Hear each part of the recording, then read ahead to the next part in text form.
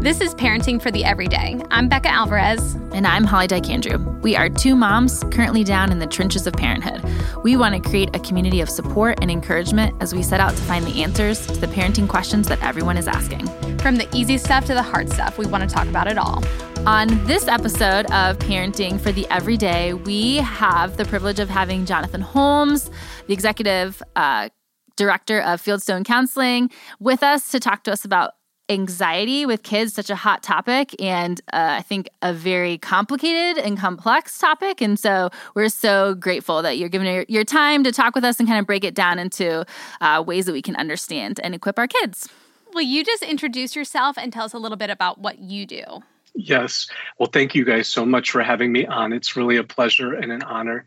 Like you guys said, my name is Jonathan Holmes, and I get to serve as the executive director of Fieldstone Counseling. We're based here in Northeast Ohio, but we provide counseling both here locally and then across the country and across the globe. Previously, I served on pastoral staff at Parkside Church for 15 years.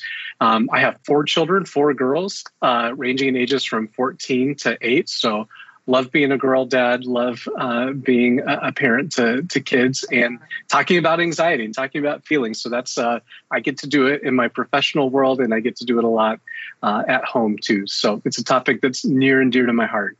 Yeah, you're also, which I didn't mention in the beginning, but a published author, just talking about different types, not just anxiety, but a whole different range of, I don't even know how to issues. Yes, issues. Is that the right word to use? Or how do you a whole different ways and how to process them and navigate them healthy as a family.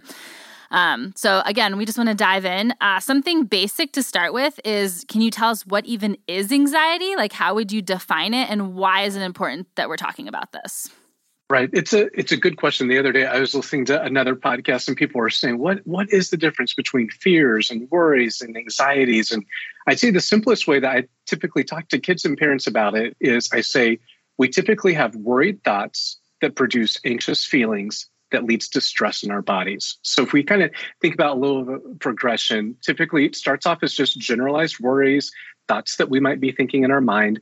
We think about those thoughts more and more. We turn them over in our mind. And before you know it, those thoughts lead to feelings, really strong feelings of anxiety, maybe a heightened vigilance.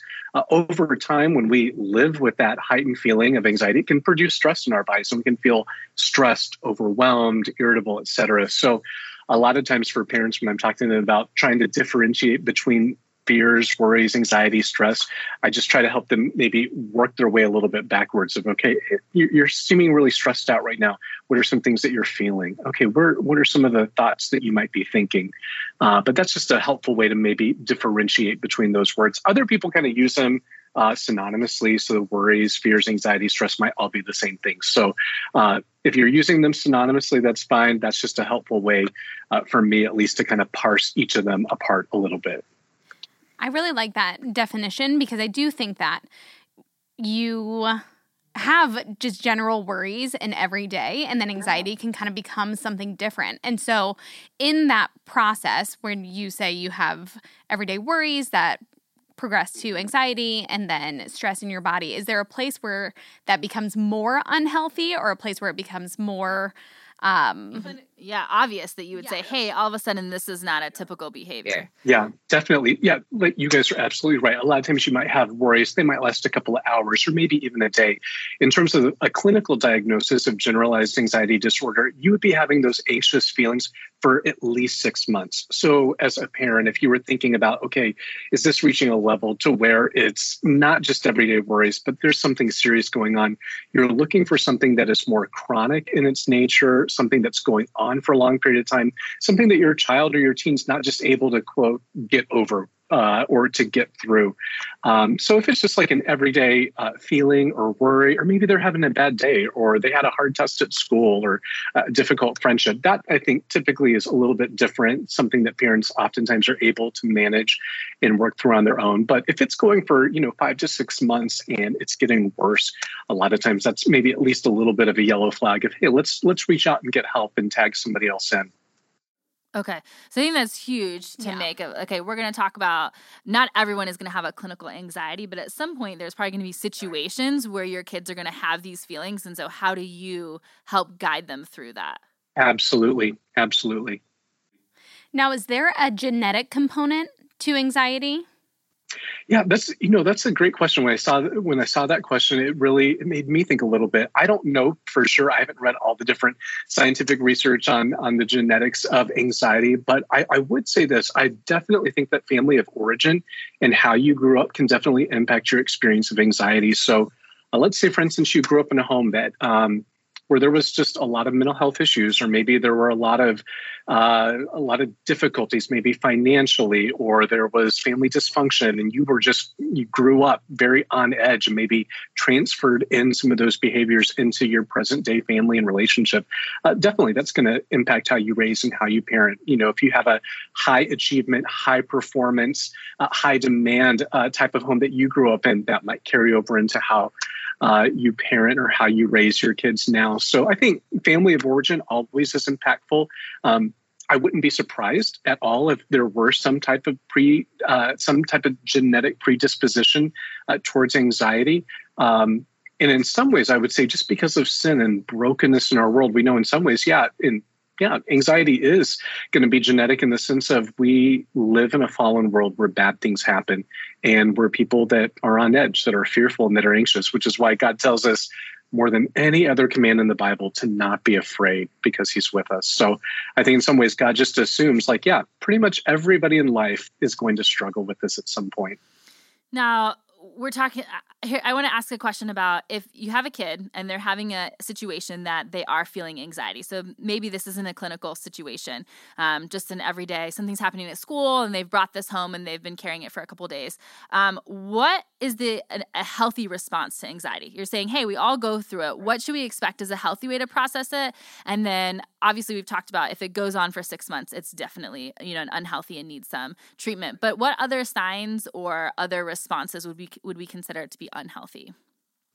Right. Some of the signs that we might be looking for that would kind of be yellow flags or be some caution lights for us is when we begin to see the behaviors impede everyday routines and everyday responsibilities. Like, let's say on a Sunday morning, like they no longer want to go into their Sunday school class, or they only want to go into church service with you, or going over to a friend's house, which they normally would have previously loved doing, they no longer want to do, or an heightened sense of anxiety about certain tests or academic benchmarks that they're supposed to meet, right? When there are normal things that at least previously had not been issues for them, if suddenly out of nowhere, they seem to be having fears or anxieties or struggles with that. That would give me pause to begin to investigate, to say, hey, what's going on here? Oftentimes, I do think anxiety can kind of sit below the surface and can present as other types of behaviors, things like anger, frustration, irritability, fatigue, withdrawal, saying I'm overwhelmed, defiance, those sorts of things.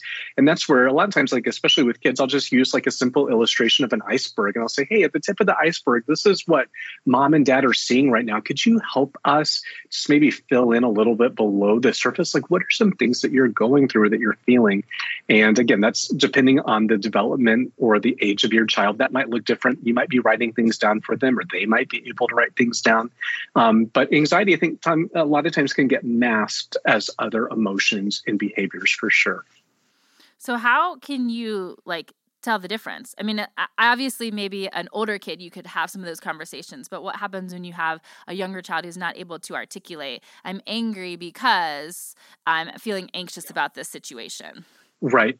That's where, again, you might be having to do a little bit of coaching and actually providing some of those different words. And again, you might not use the word anxiety, but you might say, does this make you feel scared? Or does this make you not want to leave your room? Or does this make you feel like you just kind of want to hold on to mom and dad right now? So using developmentally appropriate language with them to help them convey what's going on. Now, the benefit is, I think the earlier that you can do this with young kids, really giving them a language set for emotions, I really think is a positive thing. And in so many ways, really ties us back to the Psalms, which are really this invitation from the Lord to say, hey, what is on your heart? Tell me what you were feeling. And in so many ways, then parents, I think, get to embody that invitation to our children to say, hey, what is on your heart? What's going on right now? And I use a lot of emotion wheels in counseling. So I'll print off an emotion wheel. You can Google that, kids' emotion wheels. And again, a lot of times they might have trouble pinning out the words, but when they see it, they can identify with it. Or we've probably all seen those charts that have different faces and then different descriptions underneath it. You can print off one of those. And again, sometimes in some of those moments, even a little bit of humor and levity can help in a process to say, hey, let's do a little project together. Like, mom and dad, we're going to do one of these, and then we want you to do it too. We're going to circle 3 faces that kind of describe the kind of day that we had. And I want you to circle 2 or 3 of the faces that describe the kind of day that you had. So again, anytime we can do it together and not just make our child do it, I think that builds safety, connection, and camaraderie with our children to help really draw them out so that we can understand what's going on in their heart. Yeah, you talked about at different times tagging someone in and knowing when to tag that person in. Can you also give us some practical ways to help a kid with anxiety at different developmental levels? So say a kid from the ages of 2 to 5, what would be a practical thing that a parent can be doing? Yeah. And then a little bit older and a little bit older. I would say ages 2 to 5. And again, I'm not a licensed professional counselor, but I would say at least at that age, especially at a really young age, I'd say physical touch is going to be a really key component. So when we think about attachment dynamics and we think about what's called emotional regulation, when a child who's 2 to 5, who maybe doesn't have a lot of language, is feeling anxious, they might be crying, they might be irritable. Physical touch is huge. So giving them a hug, or saying, hey, let's sit on the couch together and sit under a nice warm blanket, or something that helps communicate to the child that they are seen, that they're safe and secure, and that you are with them. After that, like, let's say, it's lower elementary to middle elementary. That's where I think more conversational tools can happen, where you can have a conversation with them, or maybe even you read a small book. So there's a lot of different book recommendations that we can provide in the show notes, where you might tell them a story or read a story and then ask them questions based off of that to say, hey, what was similar about Bobby's experience in this book that also seems similar to what you're going through? Then obviously, as your teens are a little bit older, in their early teens and later teens, they're actually typically more difficult to connect and talk to because, they're on their phones or with their friends. They might even feel more insecure about talking about their feelings. So then you need a little bit of a different approach. And that, parents, I think, sometimes have to be a little bit more creative in how they connect with their teens and preteens, especially on mental health related issues. Here, let me ask you this. How do you know when to push a child? So you want them to feel secure and you want them to feel safe, but sometimes you might have someone who is just nervous about a new situation, and you have to kind of coax them to say, hey, we're going to try something new. You're going to be uncomfortable, but I want you to realize at the end of this that you can do it, versus just never letting them try something new and then kind of crippling them for those experiences later in life. Yes, absolutely. One of the things I think that has to happen before you even ask that question is that parents need to be willing and honest to take a look at their own hearts about how their child's anxiety dysregulates them. So let me give you for instance, a mom is having trouble getting her son to go into their church classroom. And the child's like pitching a fit. He's throwing a little bit of a tantrum. And the mom's like, listen, if you don't do this, no video games, no Nintendo for the rest of the week. And she's saying that more because she's actually embarrassed. She's feeling shame. She's feeling dysregulated. She's feeling like she's a horrible mom, all these other moms. And so what it leads to is a disconnection, not a connection with her child. So her child feels disconnected because mom's angry, mom's irritated. I'm not doing what mom wants. And instead of a connecting relationship, there's disconnection and there's not that emotional regulation that takes place. I actually find that happens a lot, that a lot of the behavioral issues then that our kids are engaged in, there's definitely things that they can address and that we can kind of gently push them towards. But a lot of times it's actually stuff that we need to do business with the Lord before the Lord in our own hearts. So let's say you've done that and, you are trying to calmly encourage, coax your child in. That's where I would say have as much of the conversation before some of those moments out of the anxiety, out of the high anxiety moments. So if you're trying to disciple or mentor your child in moments like right before they're supposed to get on the bus or right before they're about to take the test, it's just going to be more difficult. Physically, their parasympathetic nervous system and their sympathetic nervous system are just running, at 100 miles an hour. So their ability to take in truth, their ability to receive connection from you is just going to be really, really limited because they're feeling overwhelmed. So try to have some of those conversations in non-anxious moments. Try to find spaces like right before bedtime where things are calming down in the home, where there's not as much felt pressure, right? So if your child has sports performance anxiety and they're about to head into a really big basketball game for their youth league, having a conversation about anxiety like 5 minutes before they, suit up and go on the court, that's probably not going to happen. But maybe it happens 2 days beforehand where the mom and dad are saying like, hey, like, let's think out loud. Like, what are some things that you are nervous about with this basketball game coming up in a few days? So trying to have some of those conversations outside, and then trying, like you said, to when it's appropriate to coax, to push them into some of these moments where they might feel more anxious. And so again, there's a lot of different ways that you can do that. One of my favorites is the what if, even if game. So say, okay, what are all of the different things that you're scared about or anxious about could happen? And then I'll say, okay, what if those things happen? And then even if those things happen, what do we know is true about the Lord? So, okay, what if, I fail this test, this really big test in third grade, the math test. Okay, even if you fail that math test, you know what? Like, mom and dad still love you. Like, we love you regardless of what grades you get. Do we want you to get good grades? Like, absolutely. Like, we think that's important. But even if that doesn't happen, we're still going to love you and be there for you. And you know what? We're going to try again. We're going to sit down, work a little bit harder in the homework, maybe talk to your teacher and get help. So that's, a really simple, practical tool that you can use conversationally with your kids. Yeah, that is such a great tool. That whole little bit just reminded me of a couple different questions that I have, because I do think that it is important to push your kids at different times when it is appropriate, just because there's that importance of building that resilience and that you can do hard things and building that confidence that comes with that.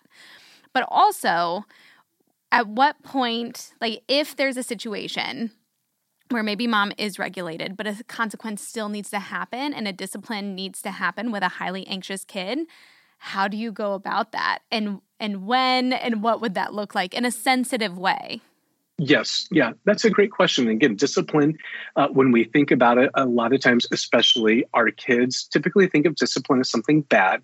We all know that discipleship, discipline, they all come from the same root word. So discipline is really just an outgrowth of the discipleship of our children. So helping our children see, hey, this discipline or this consequence, it's not punitive, it's not a punishment, but this is what God's given to mom and dad to help you become all that God has designed and created you to be. So one of the things is for, I would say, a vast majority of the times, anxiety typically lives in the realm more of human weakness and inability rather than just outright sin, meaning that when people are anxious and scared, it's not like they're willfully sinning, like they're hitting somebody or hurting somebody.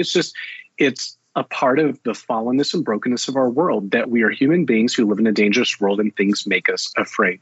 So I would want to make sure that my discipline is in keeping with and is commensurate then with the offense, right? So just like if young Bobby punches his sister and steals a toy, the discipline and consequence is going to look one way.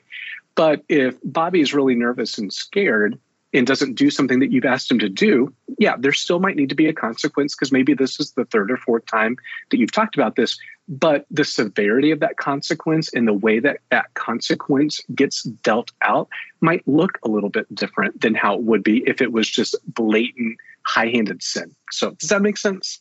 Yeah, that makes perfect sense. Thank you for that.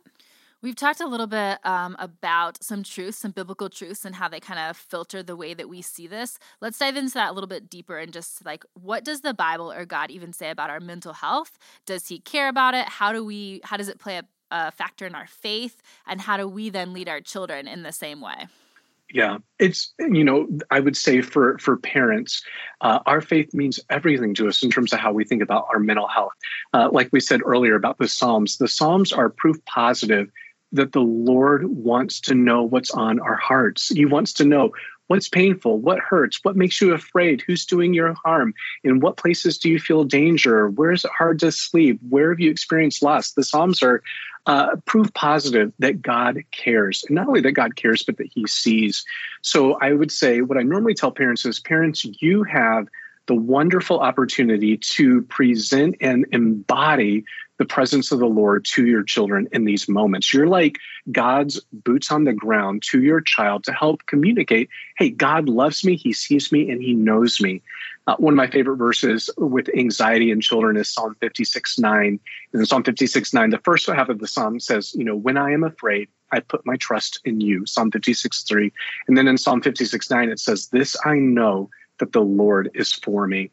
And just a simple verse like that can be memorized, that can be repeated, and then lived out, right? So I have prayed that verse with my kids during thunderstorms, during moments of anxiety. I'll say, hey, let's just remind ourselves, the Lord is for you. And I'll put my child's name in that to personalize that and to really drive it home. Now, again, the cognitive ability for a 5-year-old or a 6-year-old for that to do something in the moment, okay, it may or may not do anything at that moment, but the repetition and the consistent reminder of God's presence to us in the midst of anxiety, that is something that's going to bear fruit later on in life for sure.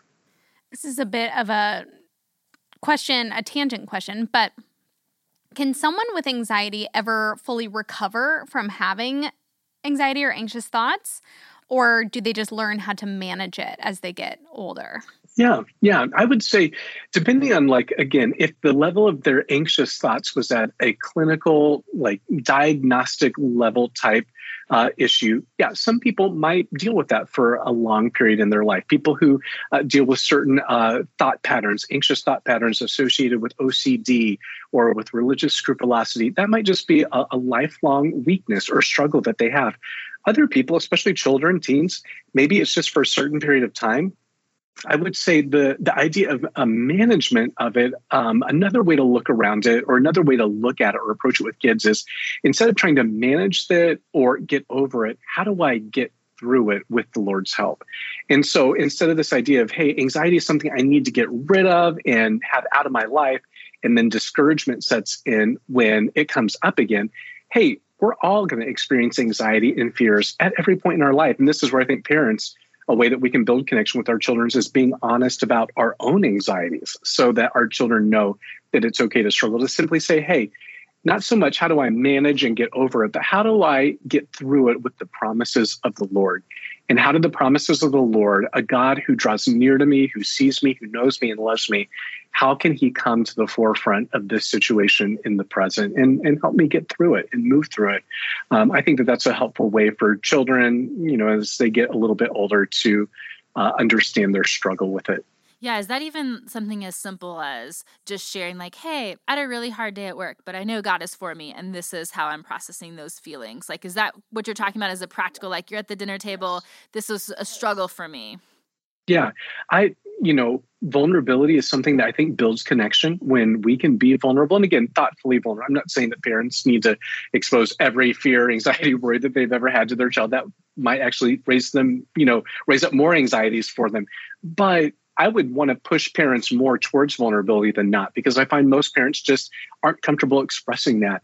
But for, a mom to say, hey, you know what? I think I kind of know what that feels like. I remember when I was your age and I had a similar situation, or, even at my age, I have a similar situation like that.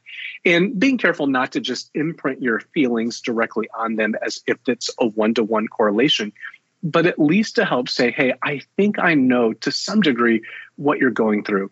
And then hopefully you build a bridge over. But you know what? Even more than me, I know that there's someone who does know what you're going through.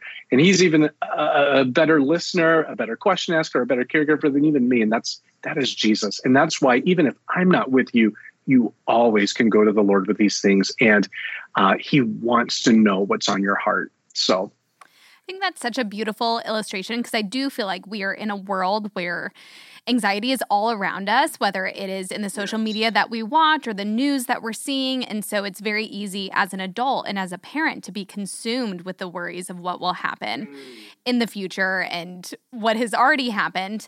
And so I know that our kids can also feel that. So I just love your call to the accountability of the parent to be consciously and purposefully casting those anxieties onto the Lord and sharing that with their children, because our kids are seeing that too as they grow up in this world where things are very much at their fingertips and they can see the worries everywhere. Yes. Yeah, and I think about, Jesus's words in John 16:33. He says, in this world, you will have troubles, but take heart, I have overcome the world. And there's a realism and there's a sanity that our faith brings to the difficulties and anxieties of this world that's actually, I think, more helpful to our children than to completely ignore those things or to have our heads in the sand and like everybody's good, everything should be going well, and that we're surprised that bad things happen. Well, no, actually, Scripture's very honest. No, in this world, you're going to have troubles. You're going to have anxieties. You're going to have things that don't go your way. You're going to have people who are against you. You're going to have people who let you down. You're going to have things that are going to be difficult and hard. But friend, take heart, because Jesus has overcome the world. And if you place your faith and trust in that Jesus, you too are an overcomer. And again, in moments of anxiety, it's little truths like that I want kids to be able to hang their hats on. Yeah, I mean, in talking about just the different things that have happened that go on in the world, I mean, there's like school shootings and the pandemic that just happened, and there's wars overseas, and it feels like a lot that even adults are having to process and to walk through. And so what is like any advice? I know we talked about like being vulnerable, but also being wise as to what we share with our children and what we kind of let them see where we're struggling. Could you give us like a little bit more clarity and wisdom in that area? Yeah, I'd say here's one idea that parents can do, and that is, I always say, turn the tables on your kid. So ask your kid, say, hey, what have you heard about such and such? So fill in the blank. And what that does is that helps you take the temperature of the level of content and knowledge that they have. So let's take Nashville, for instance, right? So you might go in and say, hey, what do you think about the school shootings in Nashville and school safety and gun control? And your 9-year-old might be like, I don't even know. I didn't even know that happened, right? And so then the conversation might actually incite more worries, fears, and anxieties. So, like with my children, a question I've asked is, hey, what are people talking about at school right now? What are some of the things or questions that you have about this?